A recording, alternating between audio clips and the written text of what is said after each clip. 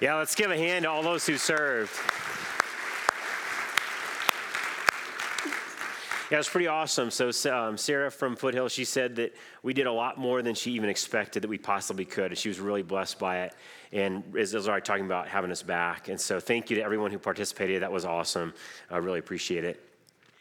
Well, if you're just joining us here, we are in the middle of a 3-week series called Can God Really Use Me?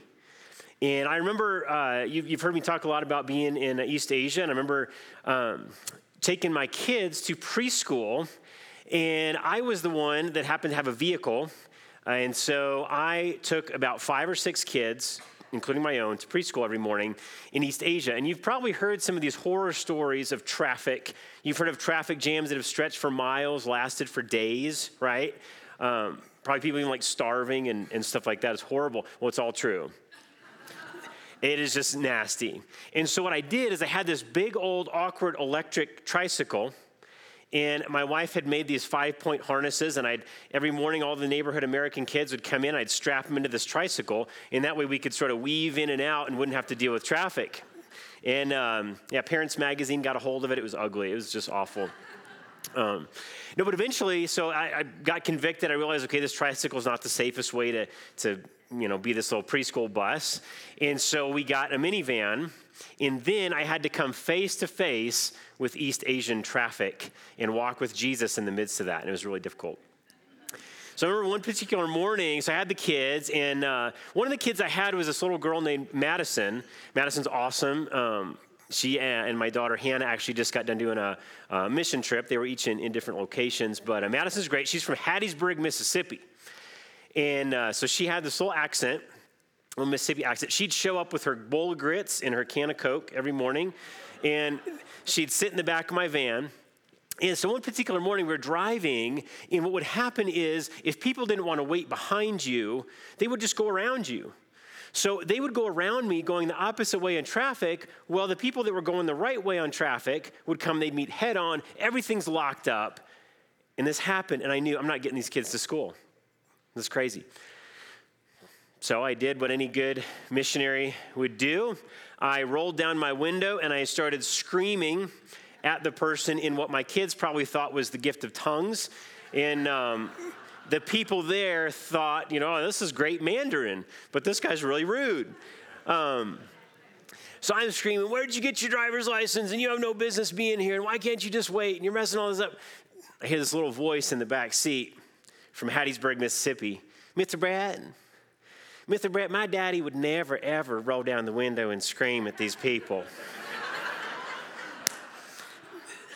Man, her dad had been there longer than I had.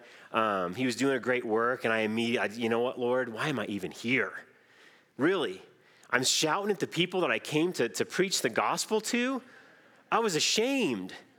Really, why would you even use me? Why would you take someone so broken, so messed up, and bring me to this place? I should just go home right now. I'm useless to you. Then I hear this little voice in the back seat. Mr. Brett, my daddy would never roll down the window and scream at these people. He'd open the door, he'd get out of the car, and he'd go start banging on their door, and then he would scream at those people. Wow. I'm a pretty good missionary. No wonder I'm here. No wonder he's the one that should go home, right? I'm pretty good. These people could use a good dose of what I have to offer. Like, thank you, Lord, for bringing me here. And so, we like to compare, don't we? We get in this comparison mode. We're always in this comparison mode to see how we measure up. Some would say it's our nature. It's kind of like we're out on the ocean and there's no landmarks. And so all we have to do, we look at, well, how's this person doing? How's this person doing? And we're always doing this. See, all of us want to be used by God for his purposes. All of us want to know that we are part of his work of restoring this broken world out of sin and death. And if you're just joining us, we've talked about how we sort of do 3 things that keep us from answering this question. Can God really use me? And sometimes we answer it negatively. He can't because of 3 ways. Sometimes we feel like we're waiting on God to use us for something big and extraordinary when really he's just waiting on us to notice how he is using us in the everyday and the ordinary. Second, we talked about sometimes we feel like our sin and our failures are unapproachable, unforgivable, unusable by God. We feel like each time we sin, it resets us back to before when we knew Christ. All right, Lord, I'm out of the game again. And really, God wants to show us that our sin just resets us back to the cross. It's taken care of. It's paid for. He can use us. And sometimes, we'll talk about today, we compare ourselves to others. And what that does is we wait. We're sort of in this waiting mode as we compare. We wait for God to use someone else more qualified, when in reality, God is waiting on us to step out in our inability and keep our eyes on him. So as we're asking the question, can God really use me? Much of the time we do that as we're looking around in comparison with others. But that's not how God wants us to operate, is it? See, God is concerned with, he's concerned with the body. He's also concerned with us as individuals. What have I asked you to do? What have I done for you? And of course, God's concerned about community, our brothers and sisters. But sometimes he says, stop looking at all that. Stop looking at the other. And don't let that stand in the way of what I have asked you to do. And so that's what we see Peter. We're going to keep looking at the life of Peter from John 21 today. And that's what we see Peter struggling with in our passage. But before we do, we're going to get a little bit of background here if you're just joining us. So Peter, we open up on John 21. We're on a beach. Jesus is there. 7 of the disciples are there. Peter had just got done denying Jesus in a huge way 3 times. And not only that, he said, hey, if all these other guys bow out on you, I will go with you to the death. So he didn't not only just deny him, but he made this bold statement. It kind of sets himself apart. And so the last 2 weeks, we've seen Jesus restore Peter. We've seen him ask him 3 times, do you love me? Once for every time that he denied him. In this 3rd time, we see Peter actually finally broken over his sin. But God still has some work to do in Peter's heart. So we're going to pick up where we left off. We're going to pick up at John 21, 17 to 25. It says this, Jesus said to him the 3rd time, Simon, son of John, do you love me? Peter was grieved because he said to him the 3rd time, do you love me? And he said to him, Lord, you know everything. You know that I love you. Jesus said to him, feed my sheep. Truly, truly, I say to you, when you were young, you used to dress yourself and walk wherever you wanted. But when you are old, you will stretch out your hands, and another will dress you and carry you where you do not want to go. This he said to show by what kind of death he was to glorify God. And after saying this, he said to him, follow me. Peter turned and saw the disciple whom Jesus loved following them, the one who also had leaned back against him during the supper and had said, Lord, who is it that's going to betray you? When Peter saw him, he said to Jesus, Lord, what about this man? Jesus said to him, if it is my will that he remain until I come, what is that to you? You follow me. So the saying spread abroad among the brothers that this disciple was not to die. Yet Jesus did not say to him that he was not to die, but if it is my will that he remain until I come, what is that to you? This is the disciple who is bearing witness about these things and who has written these things, and we know that his testimony is true. Now there are also many other things that Jesus did. Were every one of them to be written, I suppose that the world itself could not contain the books that would be written. So we've watched Peter get called by Jesus in the midst of his ordinary vocation of a fisherman. We've watched Jesus deal with his sin and failure. And now we see Jesus has one more area left in order for Peter to be used in the unique way that Jesus had for him. And that's comparison. So can you imagine this? Getting to know your life, sort of your life and your death laid out for you before it happens. What an incredible thing that Peter got to see in verses 18 and 19. Jesus says, truly, truly, I say to you, when you were young, you used to dress yourself and walk wherever you wanted. But when you're old, you'll stretch out your hands, and another will dress you and carry you where you do not want to go. This he said to show by what kind of death he was to glorify God. And after saying this, he said to him, follow me. That's incredible. Jesus paints this picture for Peter of what kind of life he's going to live and what kind of death he's going to die. Well, what kind of death is he describing here? What does he mean by this? Well, history and tradition tell us that Peter was crucified. And that not only that, but he felt like being crucified, he was not worthy to die in the same manner as his Lord. And so he asked if he could be crucified upside down. And so what's going on here is Jesus is describing crucifixion. The victims would be stripped of their clothes, made to wear something like a loincloth. Their hands would be stretched out on the beam of their cross.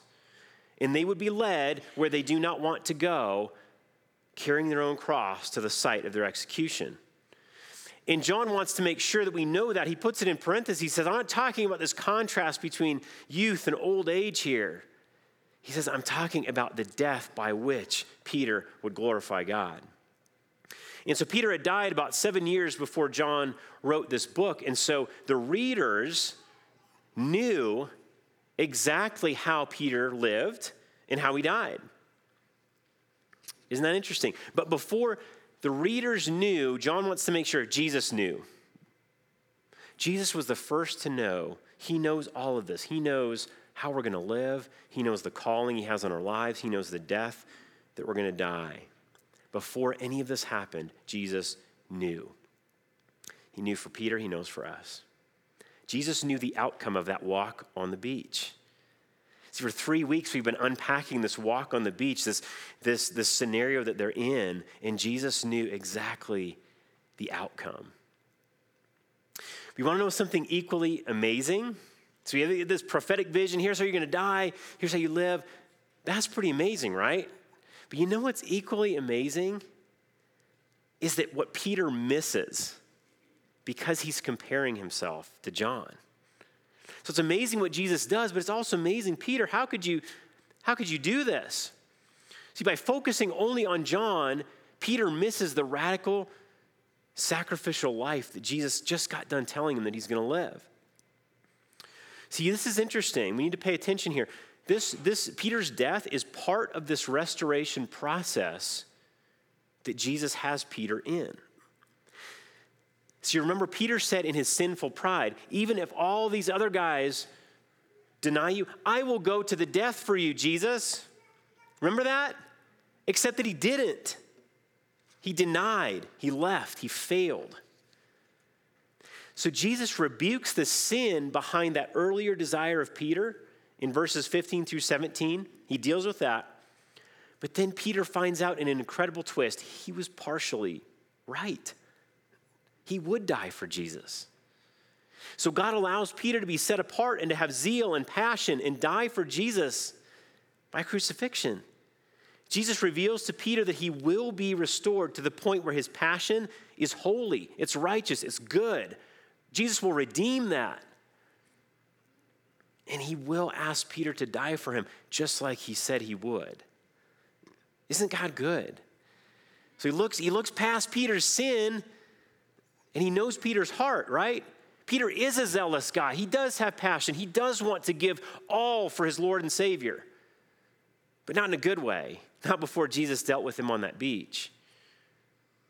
But now, Jesus redeems Peter's sin and gives him back the desire of his heart. That is amazing. And Peter misses it. Isn't that awful? So if Peter would have paid attention, he would have realized that Jesus was telling him he would be restored. He would have a place of prominence. And he would carry out the mission of his beloved Lord. See, Peter tried to make his own life of zeal and righteousness. He talked the big talk. He cut off a guy's ear. He wants to make sure he's right there at Jesus' trial. He tried to sort of do all these things. He tries to make this life where he glorifies God. And Jesus gives him a life that glorifies God, doesn't he? Jesus says, receive this life, this calling that I have for you. See, so many times we're stirred up. We're trying to make this calling, this life for ourselves. And we try to do it in a holy way. We try to do it in a righteous way, a zealous way, a passionate way. It just doesn't work. We receive life from the Lord. Our lives and our callings are not made, they're received. We receive life. We receive calling from the Lord. There's no self-made men and women in the kingdom of God. It's all received, isn't it? And Peter just receives this incredible mantle to carry. And comparison takes away his gratitude. So, and we'll talk about that a little bit more. So now the text says we see John kind of following like a little puppy on the beach. He heard this whole follow me. And he's like, ooh, really? Where are we going? Let me get my stuff. Where are we going? So he's kind of following behind. And Peter is trying to have this, this moment with Jesus. John's following. So Peter eventually turns and says, hey, what about him? What was he asking? What about him? Well, he had just received this kind of inside scoop from Jesus. Hey, Jesus, you just gave me some inside scoop on my life. Could you sort of dish on some details about his life? See, I think Peter wanted to know, how is John's life? How is John's lifespan? How is his honor, his glorifying you, his death? See, how does his calling stack up against mine? Is his life going to be shorter, longer? Is his calling, his mission going to be greater, lesser, better, worse? And so we ask, what about him? And we kind of see it's an inappropriate question, right? Because Jesus gives this little rebuke. Jesus doesn't answer his question, but he refers him back to this idea of death. And he says, if it's my will that he remain until I return, what is that to you? And then literally in the present tense, he says, keep following me. Keep following me. Peter, don't wait. Keep your eyes on me. Keep following me. Nope, don't look at John. His calling's different. You keep following me. And so essentially he hints to Peter that John has his own unique calling. He doesn't give Peter the details he wants, but he makes sure, I don't want John's calling to sidetrack you, Peter, from your unique calling. But can you imagine this? Peter just received what he probably knew was a call to be crucified. And then Jesus sort of hints, John's just going to kind of, he's going to remain. He's going to what? He's going to stay alive until I come back. That's not what he said, but that's how the community interpreted it. But it's still not a bad calling compared to Peter's, right? So if you're Peter, you're thinking, hey, can I trade? Can I have that one? I'll see your death by crucifixion and raise you a exile on an island. Like, can I have that? And that's kind of what we do, isn't it? I know that's what I do. I'm always looking across the aisle, always looking across the street. Especially as a church planter, in saying, man, that person is more gifted. That person has more capacity than I do. And so I keep having to hear from Jesus, if that pastor has more capacity than you, what is that to you? Follow me. If he plants a church bigger than yours, what is that to you? Follow me. And I keep having to choose to listen to that message more than some of the others. What is it for you? I know we all do this. In fact, I remember as a campus director in East Asia, missing all of the work God was doing on my campus because I always thought, hey, there's somebody out there that's doing better. And I remember sitting down with my regional director one time, and I was saying, hey, I wish I was like this guy because his campus is doing good. He's a good leader. And I remember him looking at me and saying, have you looked at your numbers? Your campus is the most fruitful campus we have in the region. I had missed it because I'm always comparing myself to this other guy. Isn't that awful? Never gave God the praise. Never gave him glory for people that were coming to Christ, lives being changed, because I was always, hey, what about this other guy? See, sometimes in our professional lives, comparison can be okay, right? It helps us know, hey, how are we doing? How's my company doing? What do I need to adjust? And it's okay. I've run marathons like many of you have, and looking at other people's times, I don't care how I did. It helps me push me. It helps me train harder and faster and better. So sometimes comparison can be a good thing.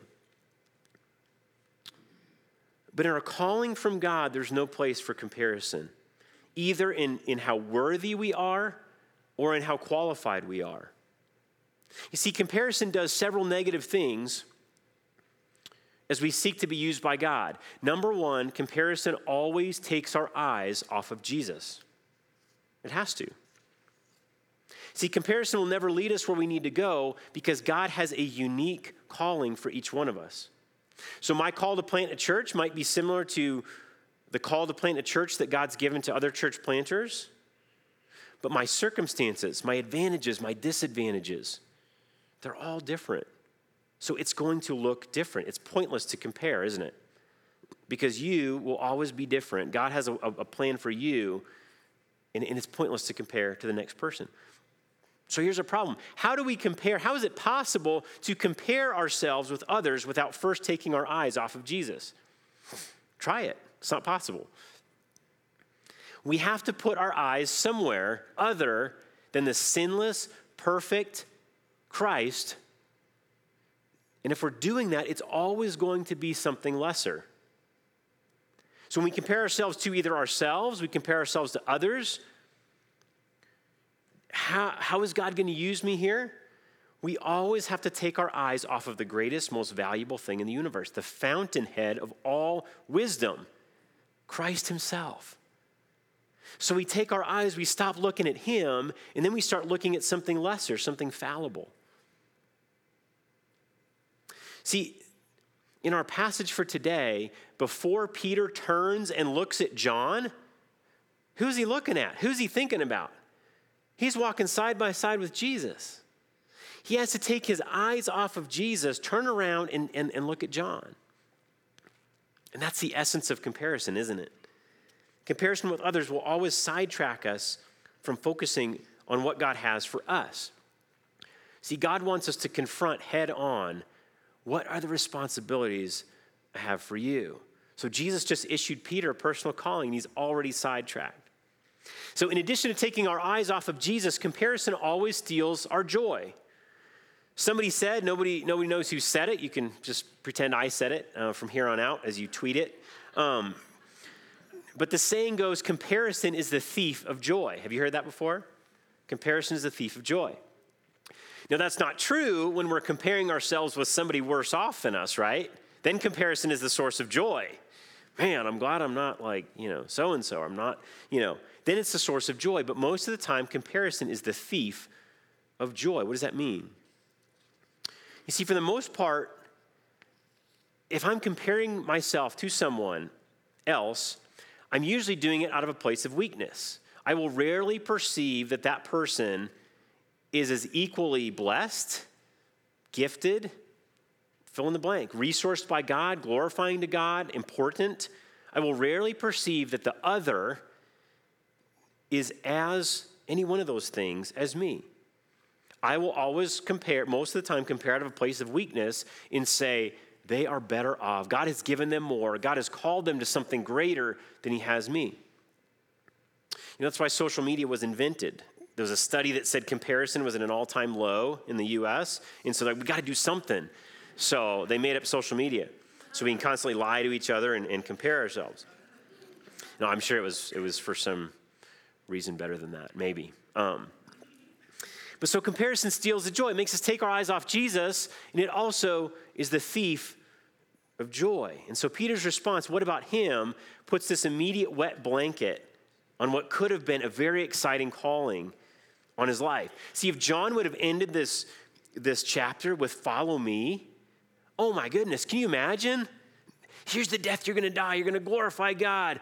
And then, this powerful, British accent that Jesus probably had, follow thou me. It's like, wow, John, just stop right there. This is awesome. And then we open to Acts 2, and Peter's life has changed, and he's leading people to Christ, and thousands are... No. What about him? Oh, really? Follow thou me. What about him? Oh. So he doesn't end it. Jesus still has a little bit of work to do in his life, doesn't it? So if comparison is the thief of joy, why do we do it? Why do I do it? Why do we like to compare? See, I think it has a little bit to do with this. See, as we ask this question that we've been asking for the last 3 weeks, can God really use me? I think comparison takes some of the uncertainty out of that. We look around and we come to a good, rational conclusion that we are usable by God based on our qualifications, professionally and spiritually. And so we either, based on that, we either wait for God to use someone more qualified, more spiritual, or we just kind of jump into what other people are doing and try to do it better. So comparison takes the invisible God out of the picture and lets us deal only in the currency of tangible, visible markers that we can gauge our calling and our progress on. And that's why I think it's so attractive. It's harder to go before the Lord and get confronted with the fact that we've denied Jesus in word and action, and that we really aren't qualified at all to be in his service. It's harder to ask God to use us. What if I don't like his answer? What if I don't like what I hear? What if he asks me to do something I don't feel like doing or I don't want to do? And so I think sometimes we compare with others because it helps us feel qualified, or it confirms the lie that we just simply aren't qualified. But see, God never asks us to compare our progress and calling to anything apart from him and his word. Because he and his word do not change. He and his word are authoritative. They will always be right. They will always be true. So he never asks us to take our eyes off of what is holy and what is true and what is perfect and put it on something lesser, whether it's other people or ourselves. So God never asks us to compare our progress and calling to anything apart from him and his word. See, here's the problem. Comparison apart from God's word and the Holy Spirit's guidance will always give us a false positive in two directions. We either get, hey, I'm doing really good and I can just keep what I'm doing, period. Or I'm doing really bad and I need to do better, period, end of story. That's kind of the two false positives it gives us when we compare.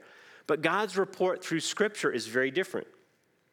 God's report through Scripture about how we are doing spiritually is always, I'm doing pretty bad, and God is very, very good. See, Tim Keller puts it this way.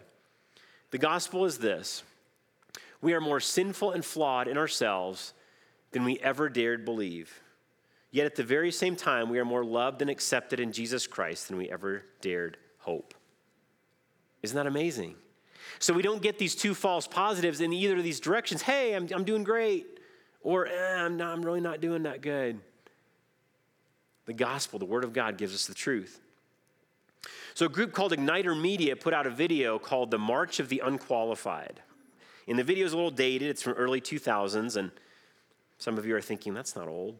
Some of you are like, that's before I was born.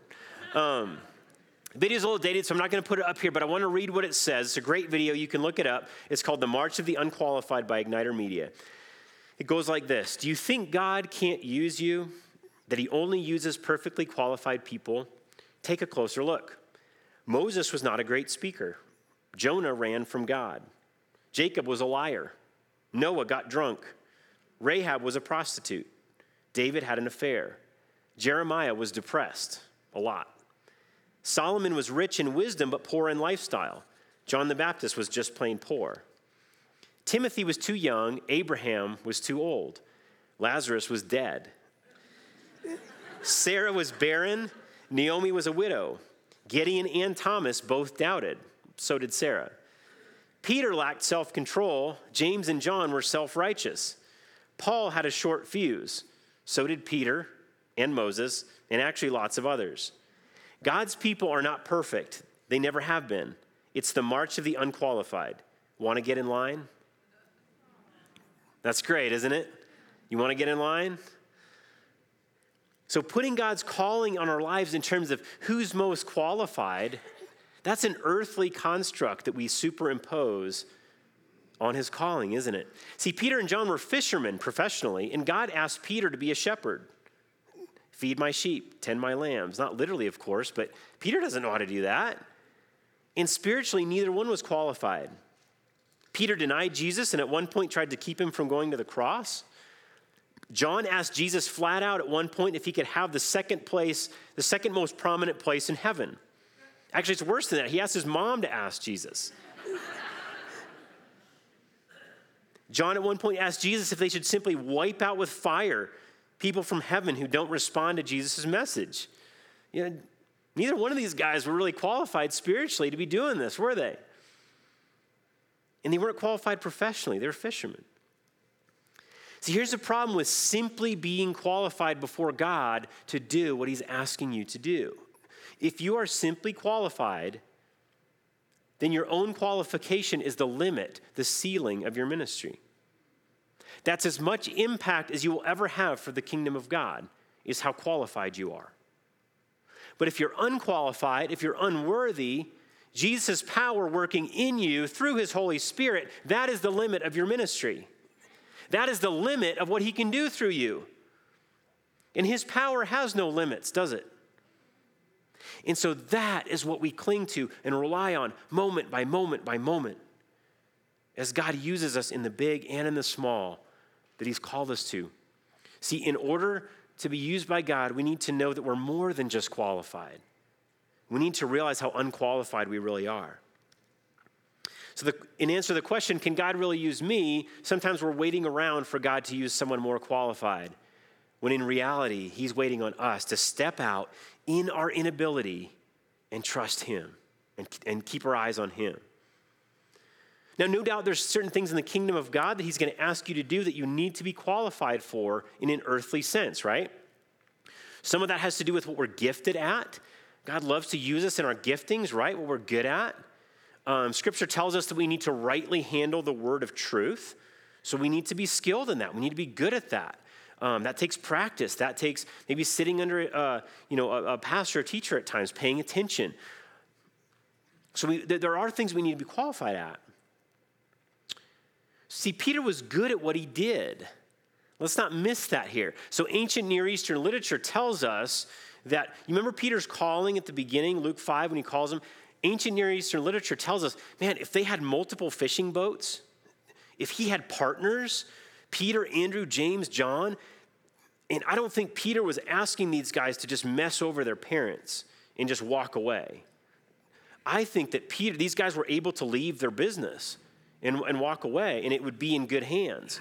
All of that points to the fact that they were really good at what they did. They were very successful businessmen, very good fishermen. As a Jewish boy, Peter would have had a good knowledge of the Torah, of the scriptures. He would have memorized more than we could ever have hoped to memorize, any one of us. He would have had these messianic expectations. I'm expecting the Messiah to come back. He would have been well-versed in that. See, at the end of the day, Peter was a very adept and qualified fisherman. So don't get into thinking that, God just wants us to be just ignorant, useless in our profession. No, your vocation is your witness. Don't think my job doesn't matter, only my witness does. No. Your job is your witness. The excellence with which you do it glorifies God, draws people to him, changes our world. God may ask you to use the things you're qualified in an earthly sense, and he may not. But see, here's what we have to understand. In our vocations, in our jobs, even if we are qualified at it, which I know Deer Creek is full of qualified people, even if we are qualified in it, we still need Jesus to break through and use it for his glory. So don't think we ever just go on qualification alone to bring the kingdom of God to earth as it is in heaven. Remember my first job I got, worked in an office in Colorado Springs. I was in an accounting office, and I had just come off the mission field for a year. Aaron and I had just gotten married, and this was a Christian ministry. I worked in the office, and so part of what we do on Wednesday mornings, we'd have a chapel, and we'd give a little, they'd pick who gave a little thing from the Word, and we also had worship time, praise and worship time. And so word got out that I played guitar. I led worship for a lot of the different ministries on campus. I led worship for, Crew and FCA and these guys. And so they said, when you give the message, why don't you just lead worship too? And I didn't like to. I wasn't really good at it. I was really self-conscious about it. But I said, okay, I'll do that. I've done it a lot. I played bass, I played guitar, whatever. So I did it. And in the audience was this woman named Carol Spires. And she was probably about 80 years old, about 5 feet tall, maybe 70 pounds, soaking wet. She's sitting there the whole time. She's just pasted on smile, just smile, and just looking at him, playing. Okay, Carol's getting it. She's worshiping. So I do that, and we take a break. So little Carol Spires comes up. She puts a little bony hand on my shoulder, and she says, "You don't do that very often, do you, honey?" No, Carol, I don't. So sometimes God does use us for what we're qualified for. Sometimes he asks us to do things we're not qualified for. But here's what we always have to remember. We are never qualified spiritually to do anything apart from him. Never. Peter was a good fisherman, but nothing qualified him whatsoever to be a witness and a leader in the church. Nothing. He was a Galilean fisherman. Not an impressive religious resume, right? Nothing like the scribes or the Pharisees. And John wasn't any better. So here's the good news of the gospel. We are all unqualified. And by all rights, apart from Christ's work on the cross, none of us should ever be able to be used in his service. Romans 3:23 says, all have sinned and fallen short of the glory of God in terms of our spiritual goodness, our worthiness to be called and used by God and called by his name as children of God. We're all unworthy. We're all unqualified. But that's good news because it means that the limit of what God can and do and will do in us and through us is never going to be our own ability. So the limit of what he can do and will do will never be just our own ability. So at some point, these guys leave the beach. We assume they're not going to stay there forever. And throughout the book of Acts, we see them. But at some point, they all leave the beach, and Jesus leads them outside of Jerusalem to the Mount of Olives. And he tells them exactly what they should be doing until he returns. That's great. So in Acts 1, 6 through 11, we read this. So when they had come together, they asked him, Lord, will you at this time restore the kingdom of Israel? He said to them, it is not for you to know times or seasons that the Father has fixed by his own authority, but you will receive power when the Holy Spirit has come upon you, and you will be my witnesses in Jerusalem and in all Judea, in Samaria, and to the ends of the earth. And when he had said these things, as they were looking on, he was lifted up, and a cloud took him out of their sight. And while they were gazing into heaven as he went, behold, two men stood by them in white robes and said, Men of Galilee, why do you stand looking into heaven? This Jesus who was taken up from you into heaven will come in the same way as you saw him go into heaven. Isn't that great? He tells them what he's called them to do. Be his witnesses. And we're all qualified to be his witnesses. Why? Because he's with us, always, to the end of the age. So don't think, I'm qualified to be his witness because this. No, we're qualified to be his witnesses because he is with us always, even to the end of the age. See, he doesn't say, okay, it's time for me to leave. You guys got this. You'll be fine. You'll do great. He doesn't tell us that because it's not true. Again, he says you will receive power. Remember, life, calling, power is received. We don't make it. It doesn't come from us. We receive it. He says you will receive power. He'll be with us. So we will never have to do anything without his presence or his power. Isn't that great? So he asks us to be witnesses. What does a witness do? They don't do much. They just pay attention and they tell the truth. Right? That's all a witness does. So he calls us to simply witness, to notice what is he doing in us and around us and tell others about it in the power of the Holy Spirit. Witnesses don't have to be creative. They don't have to make stuff up. They just pay attention and they tell the truth. If you ask a judge, do you want the witness to get creative? He'll say, no, we don't want creative witnesses. Just have them pay attention and tell the truth. Do witnesses need to be bold?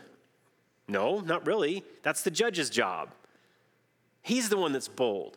See, and here's why I say that, because a lot of times that's my biggest excuse. That's my biggest hesitancy. Lord, I'm not bold enough. I'm no Peter. I'm not cutting people's ears off and stuff. I'm not bold enough. Does a witness need to be bold? No. They're up on the stand. The bailiff protects them. The judge protects them. No. They just need to pay attention and tell the truth. So are we all qualified to be witnesses even though we're not bold? Yeah. Because we have the promised Holy Spirit, and Jesus says, I will be with you always, even to the end of the age. So what do we do with this as we wrap up? What do we do with all this? We start by telling others what Jesus has done in our own lives. We're witnesses. Because as we start to pay attention and realize that God is always with us, we'll quickly realize that He can use us. He can really use me. And that's when things get really exciting. We do what the disciples did. They witness what He did, and then they pray about who they can tell. So after the passage I just read in Acts, what do? They go out and start preaching? Not yet. They all go back to the upper room and they start praying. They just saw this amazing event, and they go back up and they pray. And then they witness before thousands what they just saw over the course of their lives. So we do what the disciples did, witness something, pray God would give us an opportunity to tell it. See, then our question, can God really use me, becomes a statement by just flipping two words, God and can. And it becomes God can really use me, doesn't it? God can use you here at Deer Creek as you jump in and serve, as you start a small group, join one of the ministry teams. God can use you right here. God wants to use you in your neighborhood. In September, we're starting a ministry called Christianity Explored. It's a very relational way to go through the book of Mark with people who may not be sure about who Jesus is. So start paying attention to people that maybe God's putting on your heart to invite. Or maybe you should go yourself. God can use you in the everyday lives of your kids, your family, your vocation. So change that question. God can really use me. We're His witnesses. He is with us. He has forgiven our sin. He's restoring us. And yes, you are unqualified. So what happened to Peter and John? As we go into communion, we'll end with this. What happened to Peter and John? You can read it yourself. I'm not going to tell you. No, I will tell you a little bit. The book of Acts opens with Peter witnessing, leading the disciples. So he's leading these guys. They receive the Holy Spirit. He's taking the gospel to the ends of the earth. He's preaching to people from all different backgrounds. You know what happens in Acts 4? Peter gets to go before Caiaphas, the high priest that tried Jesus, when he denied him. Only this time, Peter is witnessing about the truth of what he has seen Jesus do in the world. Isn't that awesome? You know what's really cool, too, is for the first 12 chapters of Acts, we see Peter and John doing ministry, a lot of times just the two of them, side by side. Isn't that awesome? Two of them, side by side, doing ministry together. Hey, what about him? Now Jesus has restored them. They know neither one of them should be doing this stuff. Only by the grace of God, only by the presence of the Holy Spirit. So I'm going to end with this. So that Peter, the soaking wet betrayer, denier on that beach that God used to build His church, would one day write this in 1 Peter 4, 8-11. Listen to what Peter has to say after all this is over. Above all, keep loving one another earnestly, since love covers a multitude of sins. Show hospitality to one another without grumbling. As each has received a gift, use it to serve one another as good stewards of God's varied grace. Whoever speaks, as one who speaks oracles of God. Whoever serves, as one who serves by the strength that God supplies, in order that in everything God may be glorified through Jesus Christ. To Him belong glory and dominion forever and ever. Isn't that amazing? That the Peter in John 21 would eventually go on to write all these things. It's amazing, isn't it? Well, part of the ways that we witness, that we bear witness, we show before one another what Jesus has done in our own lives is by coming to this table. And Jesus invites us to this table to be partakers with Him of His death and resurrection. And so He promises, I will be with you always, even to the end of the age. And He always invites us to this table to be reminded that we are partakers with Him in His death and resurrection. In this simple meal that we're about to partake in, He's given us a visible sign that He is with us. In fact, He said, do this in remembrance of me until I return. In this simple meal, as we feast on Jesus and are reminded of His death for us, even as we have denied Him in so many ways throughout the week, He wants to take us back to the cross, back to how he has paid it all, no matter how far we think we have wandered. You see, when Jesus was in the upper room with the disciples on the night he was betrayed, he took bread, and when he had given thanks, he broke it and said, "This is my body, which is for you. Do this in remembrance of me." In the same way also, he took the cup after supper, saying, "This cup is the new covenant in my blood. Do this as often as you drink it in remembrance of me. For as often as you eat this bread and drink the cup, you proclaim the Lord's death until he comes." So this is one of the ways we proclaim, we bear witness to his death. So Scripture goes on to say that it's important when we come to this table, we come in faith. And so if you're at a place where you're unsure about your faith, you could make that decision to follow Jesus right now. Or you can simply stay in your seat. It's up to you. There's no pressure. Parents, if your kids will be partaking, we need to be confident that they have faith in Jesus. And once again, if not, they can do that right now. Or you can use it as a teaching opportunity. But they can stay seated as well. So here's how this will work. You'll stand up. We'll go to our left. And you can go to any station that has the shortest line. We're very pragmatic here at Deer Creek. So go to any station that has the shortest line. And there will be someone that will have the bread and the cup. And as you dip the bread in the wine, they will say, "The body of Christ broken for you, the blood of Christ shed for you." And they will say those things because they are true. And so let's stand, let's feast on Jesus.